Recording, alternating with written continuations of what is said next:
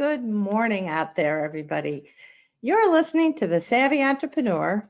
We're broadcasting here on WLCB 101.5 FM, and we're located in the greater Chicago-Milwaukee area. I'm your host, Doris Nagel.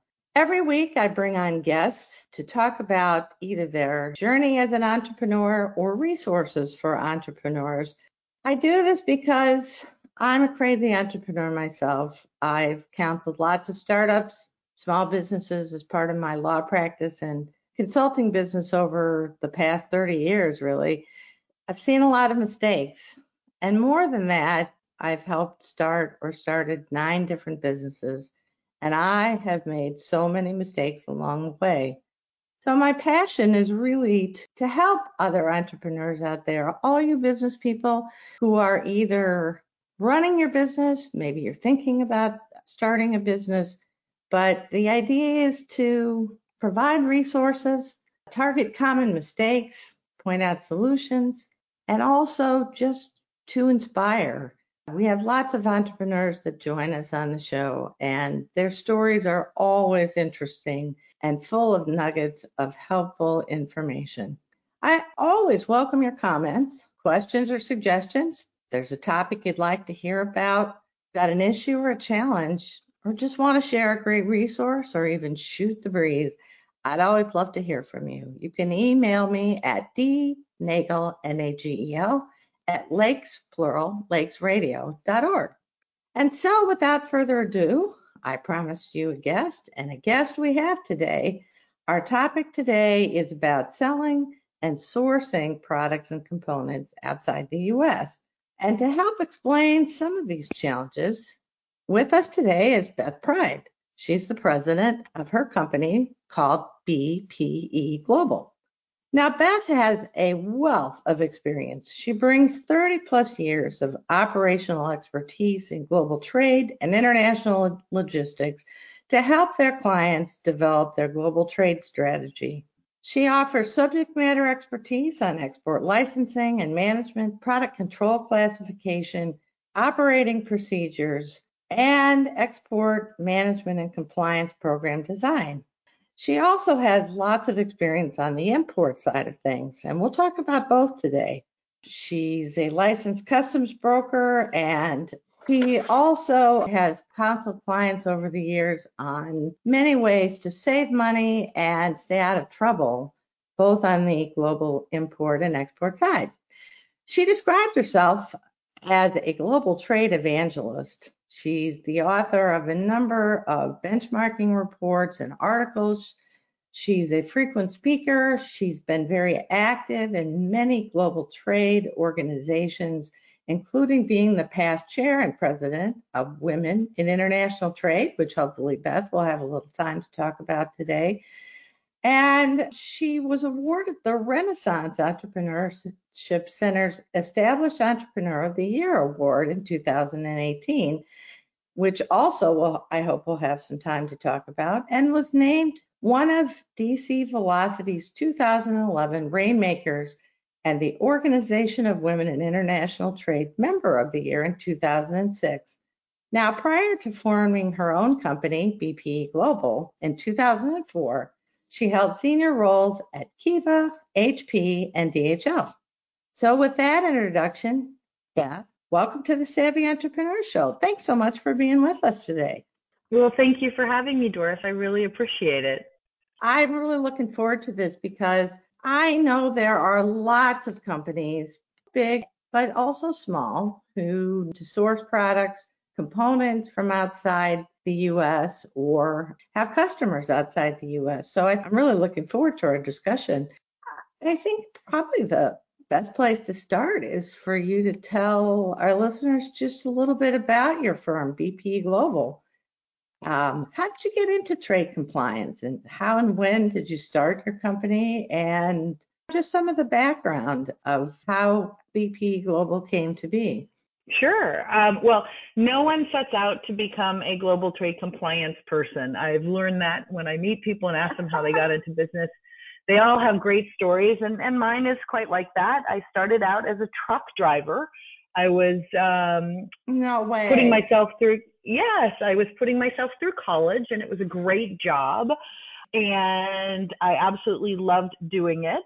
And when I graduated college with my degree in physical therapy, it just wasn't the right time to be at a hospital. It was the height of the AIDS epidemic. And so I actually kept driving, and as a driver got promoted to be a dispatcher. And then I ended up working for DHL and running HP's import compliance program.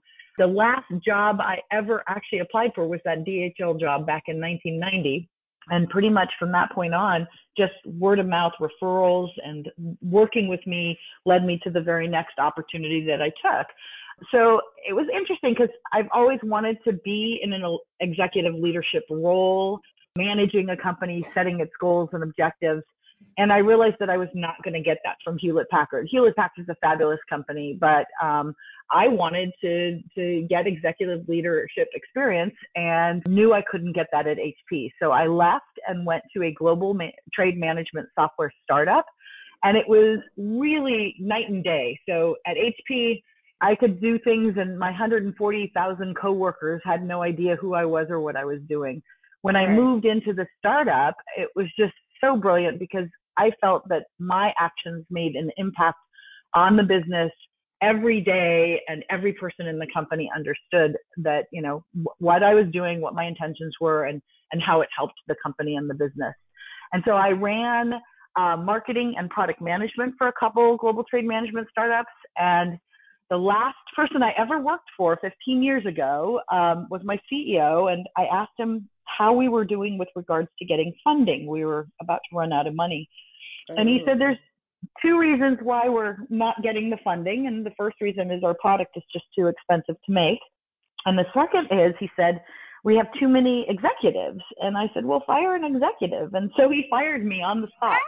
And it was quite unexpected, to say the least. We had a great talk, and we decided to tell the entire team exactly word for word what the discussion was. And I went home. He called me and invited me to lunch the next day, and I took him up on it. And he told me I was ready. I was ready to run my own company.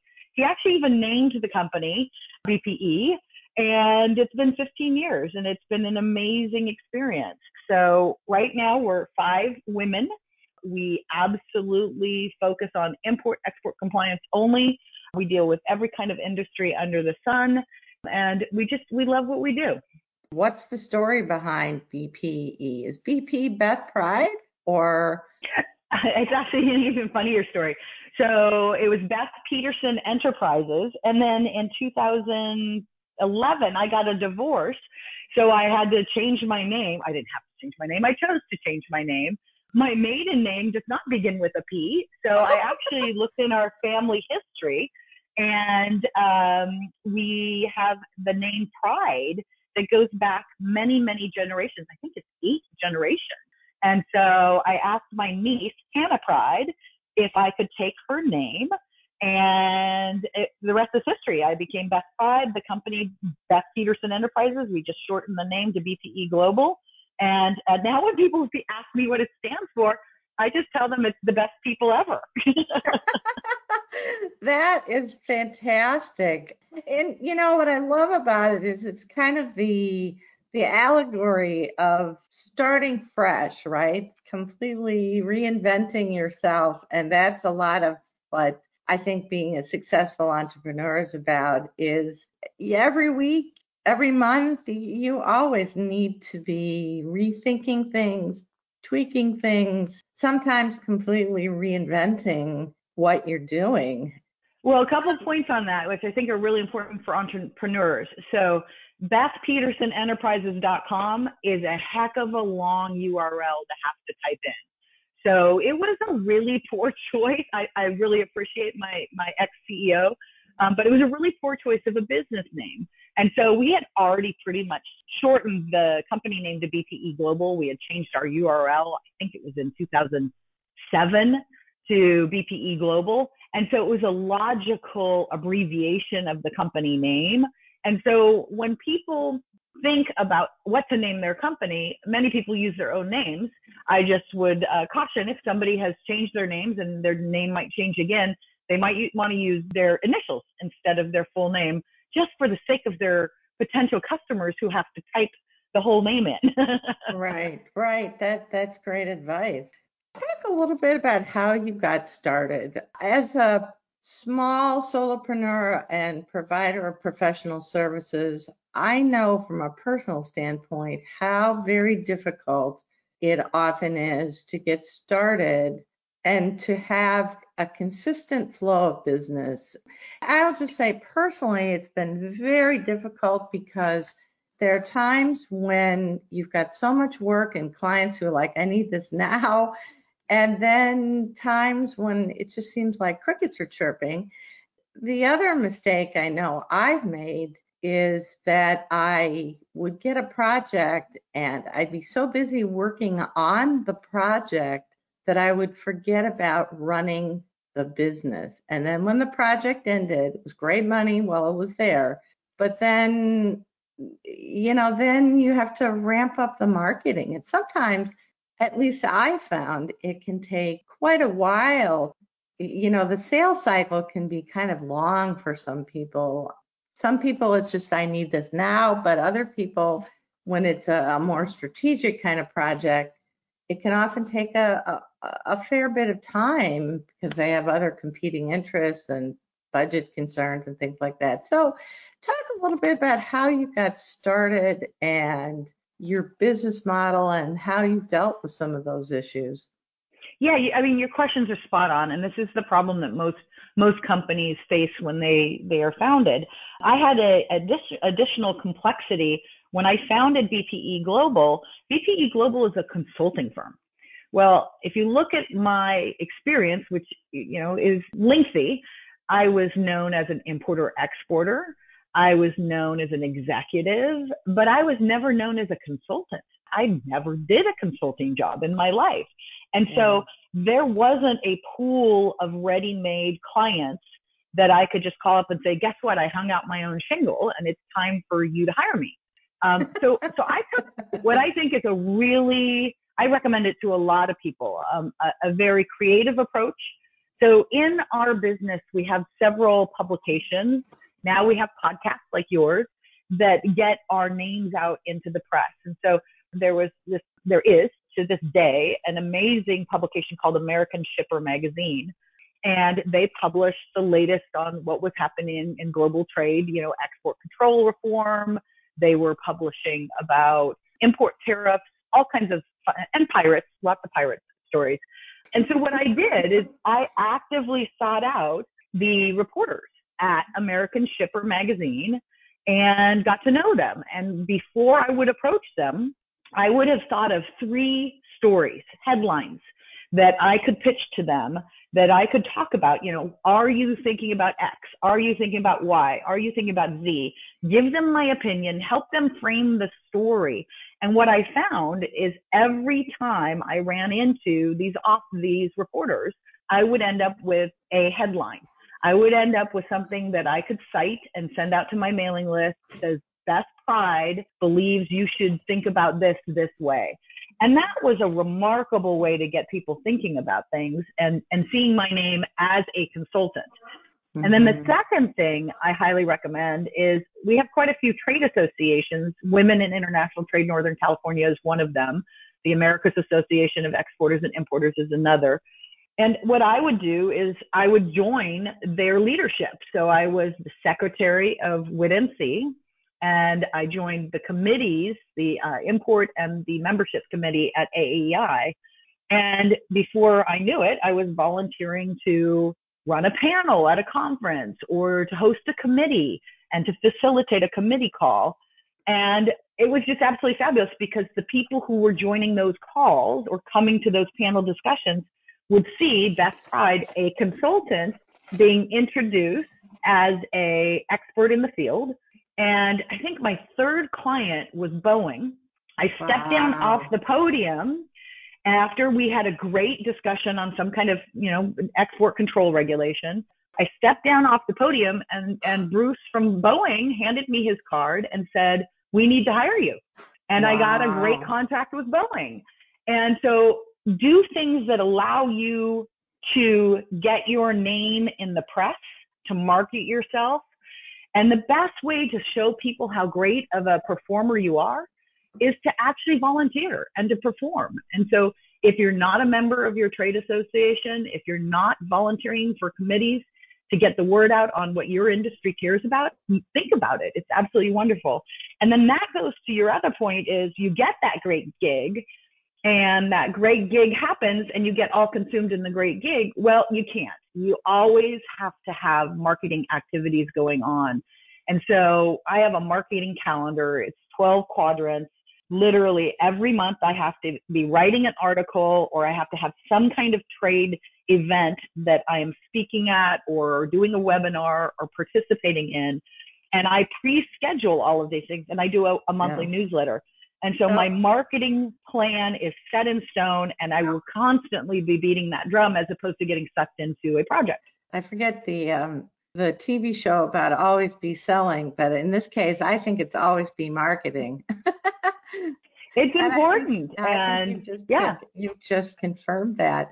You know, there's a lot of folks out there who do import and export compliance, including government agencies who will do some of it for free. So how do you distinguish BPE Global? I mean, what is your value proposition? How do you set yourself apart from some of the competition out there? Yeah, I mean, our competition is the big accounting firms. I mean, they all have global trade compliance practices. You know, Pricewaterhouse, Deloitte, you know, we love them. They're great people, but they're massive firms. And we're a very nimble 5-woman firm. And we love global trade. We actually have fun doing our job. We are thrilled to learn about new products. So we bring a very much more informal approach to how we do it, a love of what we do. And we also, because we all came from the operations, we know how to run a multi-billion-dollar export-import operation. We can walk right into our clients' operations and start pulling the levers and tell them how to save money and help them to make their processes more efficient and help them train their employees. I think that is a very important distinction because, I mean, I spent a lot of time in the Fortune 500 world too and worked with a lot of consultants. And there's a lot of great thought leadership and very, very smart people working for some of these firms. But some of their recommendations from an operational perspective are not terribly practical. I think when you come from that world and know what it's like to have a recommendation placed on you and to be told, okay, this is what you need to implement. I mean, when you are so able to put yourself in the shoes of your client, it gives you a very different perspective, I think. We recently had an experience like that, and I'm on the cusp of having a similar experience. You know, we walked into a customer and they said the government came in and they're investigating us, and they've said that we didn't have an export license for something we exported. And I just sat down and said, well, tell me about what you exported. And I classified the product. And it turns out they had misclassified the product. It didn't require an export license, but the way they read the regs wasn't the way the regs were intended to be read. And we checked out the technical parameters of the item, and it turns out no license was required. So we were able to go back to that government official that's badge out, gun waving, and say, chill, this is not what you need to be enforcing.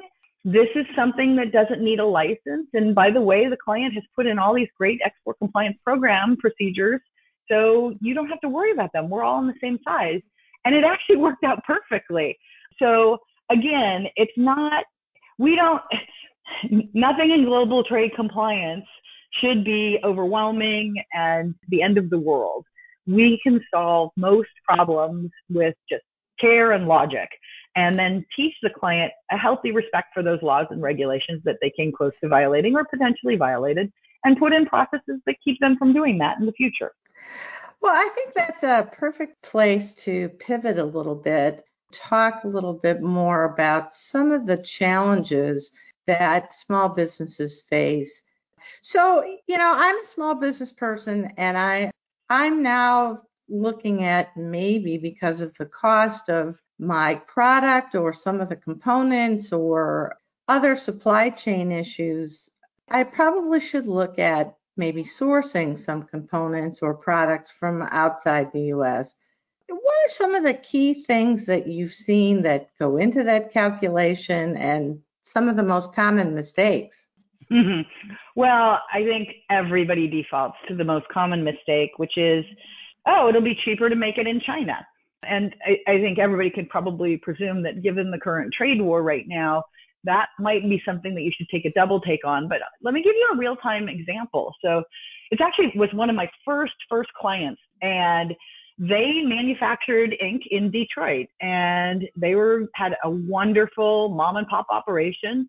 And then they decided it would be brilliant to move the ink manufacturing offshore. Now, they did not ask us, so we weren't able to sit down and talk through the implications of them moving it. They went and got local ingredients in China. They hired a team in China so that they could pay a lower labor rate. But they realized that the ink was going to be the best ink that they could make if they shipped the secret sauce from the United States to China. And it Uh-oh. turns out that the Chinese, when you mix the secret sauce with the Chinese ingredients, they consider it still a U.S. origin product. And so there was an export tax levied on the ink. So the company that thought they were going to save all this money on labor, and yes, they did save money on labor, ended up paying more money because of the export tax that they had to pay to get the ink out of China to the rest of the world. And so that's when they called us. They called us and said, we're going to shut down our operations in China and we're going to move the ink back to Detroit so it'll be cheaper.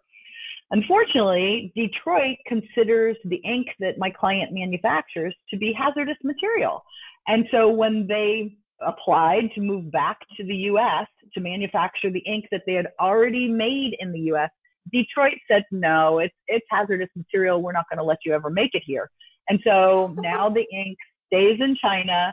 And to add insult to injury, the Section 301 tariffs have been applied to ink. And so now on top of that export tax, there's a U.S. import section tax of 25% on the inks. So my client ended up trying to reduce their costs, but increase their costs significantly. And so the good news is, there's always another way. And so we're now working on what's called a duty drawback program. So when we import those inks into the U.S. and then re-export them around the world, we're getting 99% of the duties back as part of a drawback program that we're setting up for this client. So things are fixable. It's just the obvious doesn't always happen. And it's really important for people who are thinking of offshoring to truly calculate an absolute landed cost. What are the duties I'm going to pay? What are the taxes I'm going to pay? What's my transportation, my insurance, my packaging?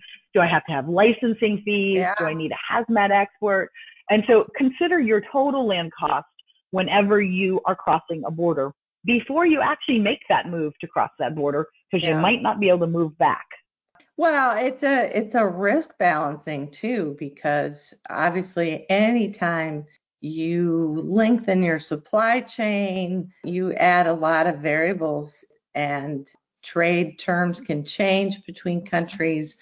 Things like whoever predicted the coronavirus pandemic. I mean, there's all sorts of things to factor in, even some of them that may seem far-fetched. I think businesses are probably now re-looking at their supply chains and looking at, as well as the costs, the various kinds of risks that might be involved. Everyone is looking at moving their supply chain out of China.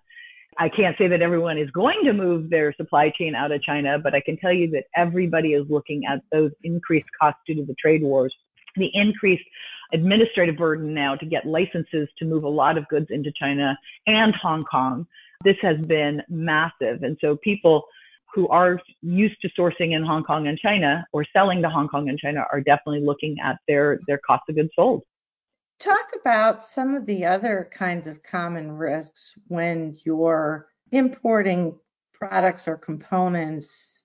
Yeah, so a lot of companies don't realize that the goal of customs is to protect the customs of the country that they're responsible for.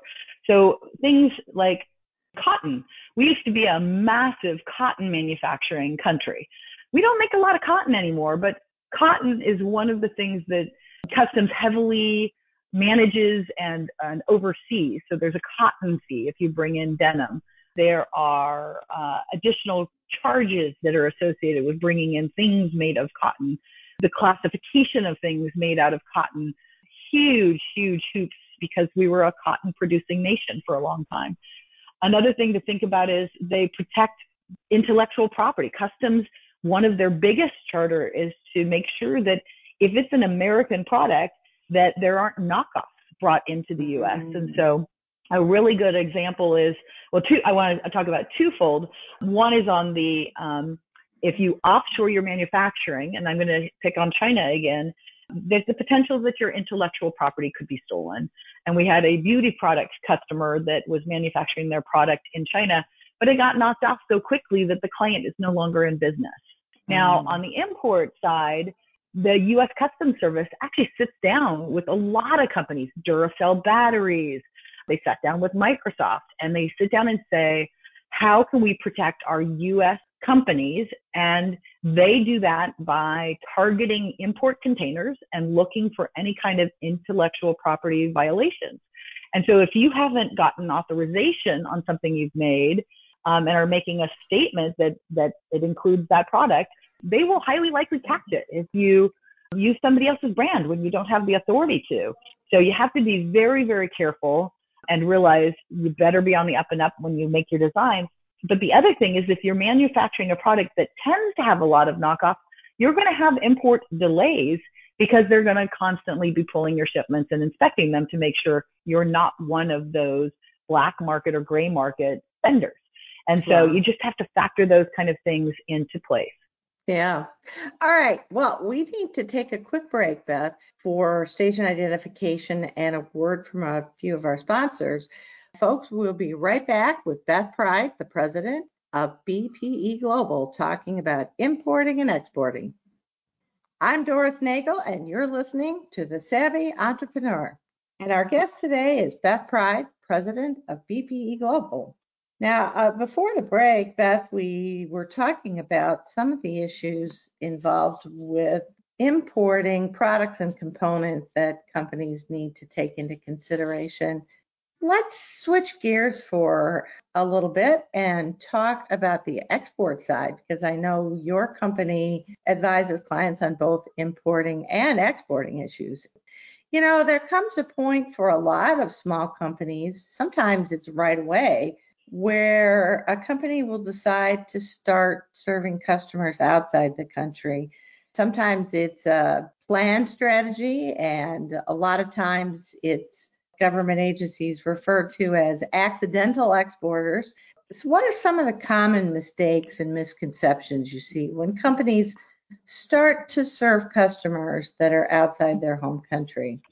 Oh, I'm so glad you asked that question, because this is a really biggie. So actually, this is not even a client of ours. So the company I'm going to talk about is a graduate of the Renaissance Entrepreneurship Center in San Francisco. And they're a nonprofit that helps companies start and grow small businesses. I'm a graduate of the Renaissance Entrepreneurship Center. And so this one company, they made food that your toddler would be interested in eating. And the food was actually frozen vegetable patties. I'm not a toddler, but I heard it was great, and toddlers loved it. It was selling at Whole Foods. It was selling in every major grocery store around the U.S.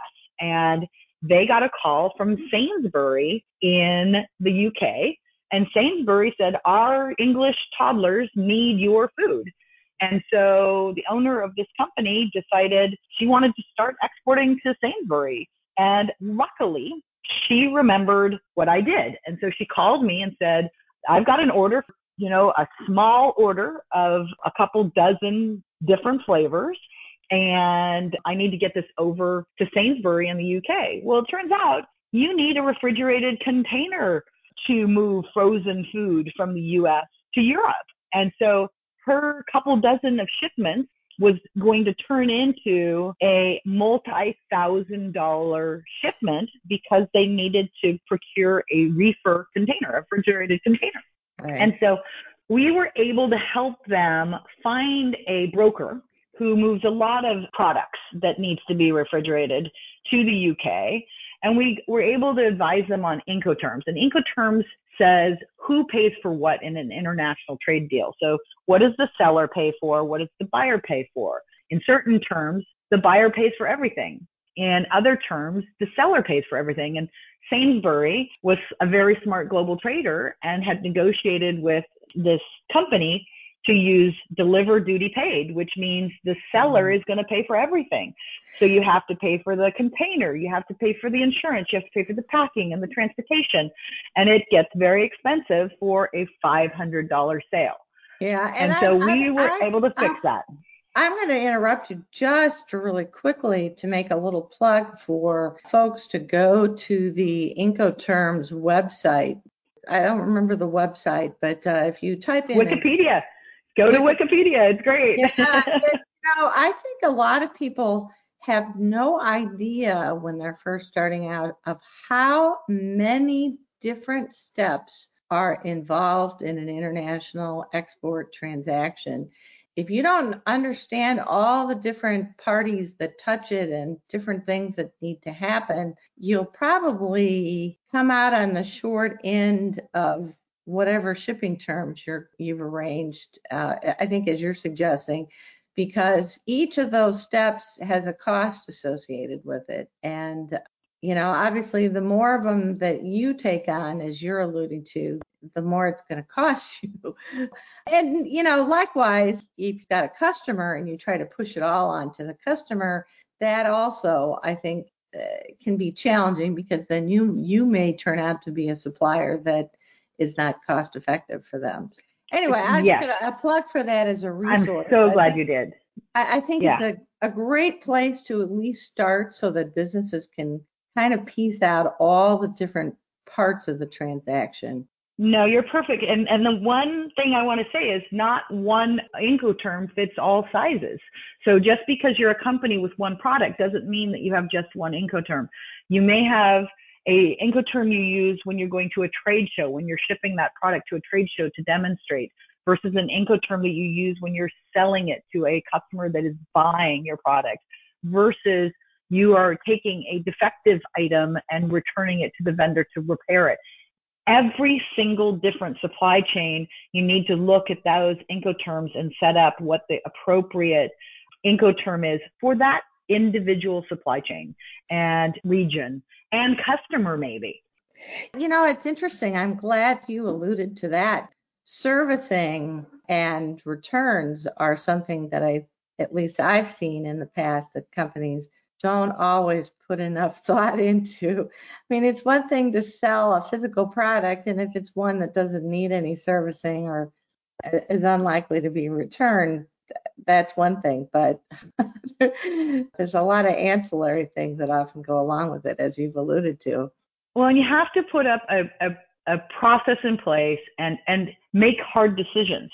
So if you have a product, is it worth repairing, or do you just send out a new copy of that product and a new version of that product so that you don't have to pay for all the logistics and transportation and customs and duties and taxes to bring the defective, broken product back into the U.S.? Right. And I'm going to extend that a little bit more because this is another export example. So when you have product that needs repair, you might hire a field service engineer to actually repair your product rather than bringing it back to the U.S. And what a lot of people don't realize is that export controls apply to physical exports from the U.S. It applies to re-exports from, let's say, I ship something to China and then from China I send it to Morocco. The same U.S. export regulations apply to the China to Morocco leg of that transaction. And then the third thing is the transfer of technology. So the know-how to repair, to operate, to manufacture, to produce, all of the know-how to make a U.S. controlled product applies. So if I have a field service engineer that's going down to my facility in Lebanon to fix my high-tech router, they actually may need an export license to do that work because they have know-how that is controlled and requires an export license. So you got to think about all aspects of your business, not just the first sale, but the support as well. It's interesting. I did a project a couple of years ago with CDW, and one of the things that they do a lot of is they remote into their foreign customers' systems to fix things. So yeah, I think most of us have had the experience, right, where you call your service provider for some kind of software support and they say, would it be okay if I take over control of your system? And they troubleshoot it, and it's very effective. But if you are sitting in the US and you're remoting into a customer system somewhere else, that might be an export. And absolutely. I'm so glad you brought that up. People don't think about that. And even a company like CDW at the time had never thought about that. So exports crop up, I think, in lots of different ways that people don't even think about. Right. What are some of the common mistakes you've seen with companies that are getting started exporting? Well, they fail to classify their products. That's probably the big one.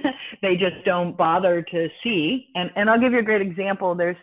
It's a device. It converts frequency. It's used in planes, trains, and automobiles. And a frequency converter is pretty much used for anything that moves. Frequency converters are not controlled for export anywhere in the world except for the embargo countries.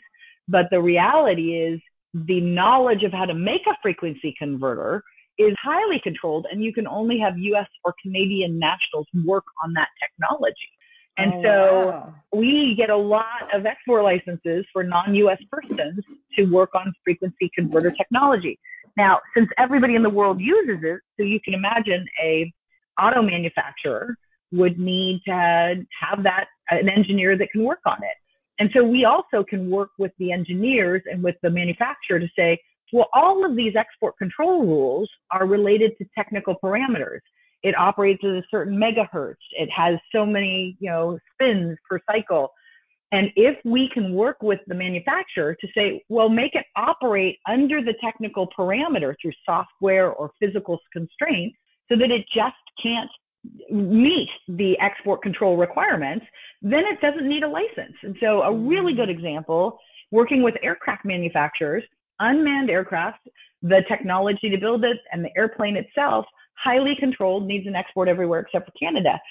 If we put a switch in the cockpit so that the pilot has to flip that switch every 15 minutes, it cannot be an unmanned aircraft. It has to have a pilot in it.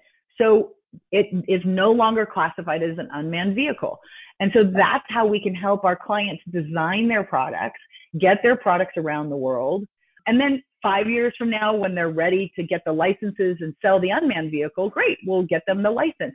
But this way they can get their product in the countries to the people who want to buy their product in the long run and build their business. So there's ways to structure how you design your product. So you've alluded to the fact that many products require a license depending on the country you're selling it to, or even I think the use that you're going to put it to, or your customer will. You also alluded to issues with classification. I mean, what is that, and why do companies have to classify anything? And I believe classification is the basis of everything that you build your trade compliance program around. So there's two types of classifications. One is the harmonized schedule, which tells you what your item is and what it's dutied at. So if I have a remote control for my TV, that item classification will be the same in every country around the world. But depending on the country, the duties that are assessed may vary. So I think it's 2.7% into the US, it may be 0% into China. And so it's a really important thing to get right. If you get it wrong, not only could you be paying duties that you shouldn't pay, but now with these trade wars, the additional section tariffs that are being added of 5 to 25%, you could be paying all your margin and more towards the import of a product that you've misclassified. So that's the what is the item, the import classification that's assigned. Then there's the export control number. And that tells you how the product is controlled from an export perspective. And there's a global agreement that all countries, most countries follow, that we all agree to this codification system that tell me how my product is controlled, from a router to a piece of fabric to a pencil. And it may either be commercial or dual use, meaning it can be used for both military or commercial purposes, or it's a defense product. And defense products tend to be much higher controlled, and you need licenses to ship them anywhere in the world. And so you definitely need both of those classifications to write a marketing strategy, to write your pricing, to figure out how you're going to get your goods into a country. Because if you're making something in the U.S. that requires a U.S. export license, but your number one competition is in Taiwan, and they can get to the rest of the world without a license, I can tell you, it's a non-starter. You won't be able to compete if there isn't quality issues. So again, you got to classify your product, just like, you price your product, you figure out how to package your product. You got to figure out what the total landed cost and the license and permit requirements are for your product. So it sounds like there's a lot of moving pieces, either when you're importing or you're considering exporting. Talk a little bit about some of the best practices. What should small businesses who are just getting into either importing, exporting, what should they be doing? Landed cost. That's the bottom line, is figure out your landed cost. Know what you want to buy, where you're going to buy it from. Figure out what it's going to cost you to move it. Are you moving it ocean versus air? Figure out what your Incoterms are. What are you paying for in that transaction? What are your import clearance fees? What are your duties and your taxes? And figure that into your landed costs. When people figure out cost of goods sold, they tend to look at the bill of materials and bill of materials alone. You need to look at not only the bill of materials, but the cost for acquisition of the components of the bill of materials and the cost of fulfillment of the finished product. So expand your idea on COGS, calculate landed costs, and that will help you get around a lot of bumps that you're going to run into. If you just start buying something from China and don't realize that you need to pay a customs broker to make your customs entry, and they do a line of credit check, and there's a whole list of things you need to do. And you want to make sure you know those before you send the shipment. Well, and I'm guessing because of all the complexities, you're probably suggesting if you're trying this for the first time, you may want to get some help. This is probably not something you should attempt by yourself the first time. You should find resources to help you make sure that you're making smart decisions, because you can spend a lot of money only to find, like your ink manufacturer, for example, that you didn't spend your money very wisely. No, and you alluded to this, I think, at the very beginning of this interview. The government websites, they have buckets of free training. They have guides, importing into the USA. If you don't have a copy of that, get it. And so there are free resources where the government agencies tell you what is available. They tell you how to do it. They tell you how to classify your product. It's pretty amazing. The other thing, and these are the most unloved resources out there because people just ignore how much power and beauty they give us, but the couriers, so DHL, FedEx, UPS, every one of them have landed cost calculators. If you go in to create a shipment in any one of these courier systems, it will ask you to classify your product. It will give you tools to classify your product. And once you've classified your product, there's a little box at the bottom of the data entry screen that says, would you like to calculate landed cost? And so read the screens as you go through, and they'll tell you also the documentation requirements. And so it doesn't mean that you have to spend money, but you have to be open and aware, and you have to go in with the intention to be compliant and get it right. Because if you don't, I don't care about, and you can call me on this, I don't care about violating the U.S. import-export regulations. What I care about is creating viable businesses. And if you're not going to comply with those rules, you're not going to be in business long enough to, reap the value of all the time and energy you put into starting your own business. And so go out there, get the help, read the screens. If you're going to ship, these tools are amazing. A couple of those couriers are our clients, and we've helped them build those tools. So, definitely use the resources that are available to you. There's a lot out there. Right. And there are experts like you to turn to if some of it's not making sense or you still have some questions that need to get reviewed or things that you need to be thinking through to make sure you've connected all the dots. Yeah, and that's a really important point. I mean, a lot of people think they have to get a full-time person to do this. In some companies, this might not be a full-time job. So hiring somebody for a couple hours who has years, decades of experience is actually better than hiring somebody to do it. We have a very big line that we give people. It's like, we're not going to move in with you. If you need us full-time, we're going to help you find somebody that can be that full-time person, and we'll train them. We're too small of a firm to take over that big of a role, but we'll take care of you if you just need us a little bit. Well, but I think what you've alluded to is there are a lot of requirements and you can learn them, but you do need to make sure that you have somebody who has the adequate bandwidth and time to really learn them and to do it, because it's not a simple thing. It can be very time consuming, but as you've alluded to, if you don't take the time to do it and invest in that, either internally or externally or some combination, you may find that you didn't allocate your money very wisely and come to regret it later, unfortunately. Exactly. And I actually have a story to tell that ties into that really well. So a client of ours, we were talking to her and she said, I've got to go. I just got a $4,500 FedEx bill. And I said, well, let me look at it. And it turns out it wasn't even the customs duties and taxes. It was the shipping charges. And it was a shipment that was very, very lightweight. But the person that shipped it in 3 or 4 very large boxes that were very long, very big, and they put a lot of paper in it. And the shipment, we call it dimmed out. The courier charged a dimensional weight, not the physical weight, because the boxes took up so much room in the container that it wasn't going to be profitable for them.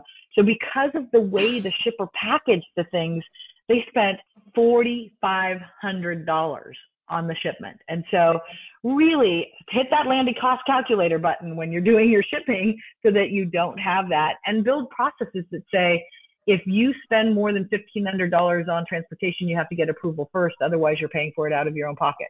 So things like that to build a strong company that just doesn't bleed money away.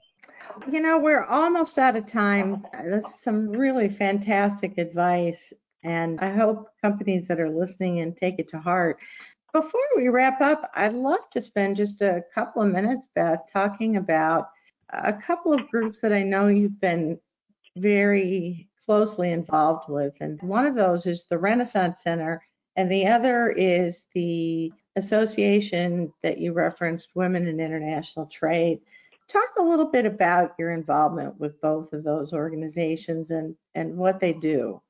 Yeah. So I wouldn't be in business if it wasn't for Renaissance. I took their business planning class in 2005. My brother is actually in their class this year. It's fabulous. And they teach people how to start small businesses, and they don't tell you what kind of business to build.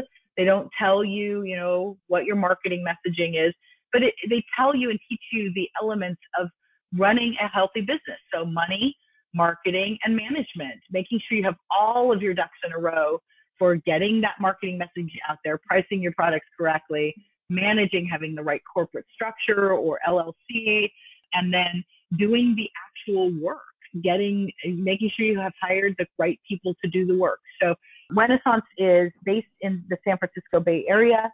We have 4 or 5 different classes in East Palo Alto, Oakland, San Francisco. We have 2 offices in San Francisco. And it's just an amazing organization, and I will support it for the rest of my life. Question about the Renaissance Center.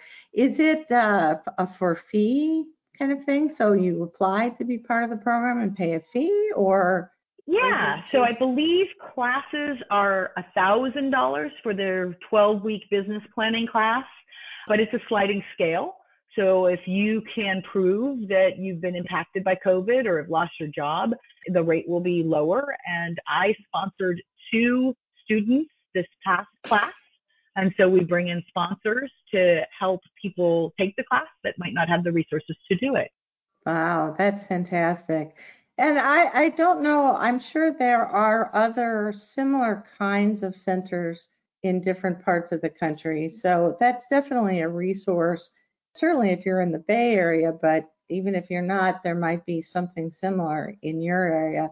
And I'm sorry I started to interrupt you as you were talking about women in international trade. Yeah, so go into their program tomorrow night from 5:30 to 8 p.m. Anybody who wants to attend it, they put on programs every Wednesday. I think it's the second Wednesday of every month. This week's event is the Bureau of Industry and Security Export Control Roundtable. The speakers are the people who make up the rules at the Bureau of Industry and Security. And they've just issued a couple new rules. And so we'll be able to ask them directly, what does that rule mean to my company? How do I implement that rule?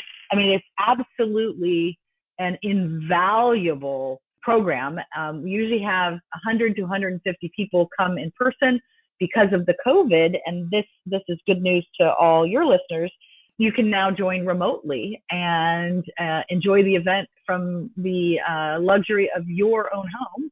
Wow. And get this kind of, I mean, the caliber of speakers that we have at the WIT-NC events is just phenomenal. So it's wit-nc.com. It's the Northern California chapter. I was the secretary, I believe, for 5 years and the president for 7 years. I'm a past chair.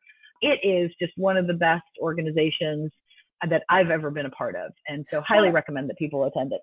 And I've heard the same, even sitting here in Chicago. So your fame and fortune has traveled a long distance. But I think the Women in International Trade it's a national organization, maybe even an international organization. It is. There are chapters elsewhere, right? There are chapters elsewhere, one in Nigeria. The strongest chapter, WIT-NC is one of the strongest chapters. There's a Chicago chapter. There's a DC chapter, which puts on multiple programs every year. It's an amazing organization, and it's been around for quite some time. Fabulous. Well, one last question before we let you go, Beth, because we're almost out of time.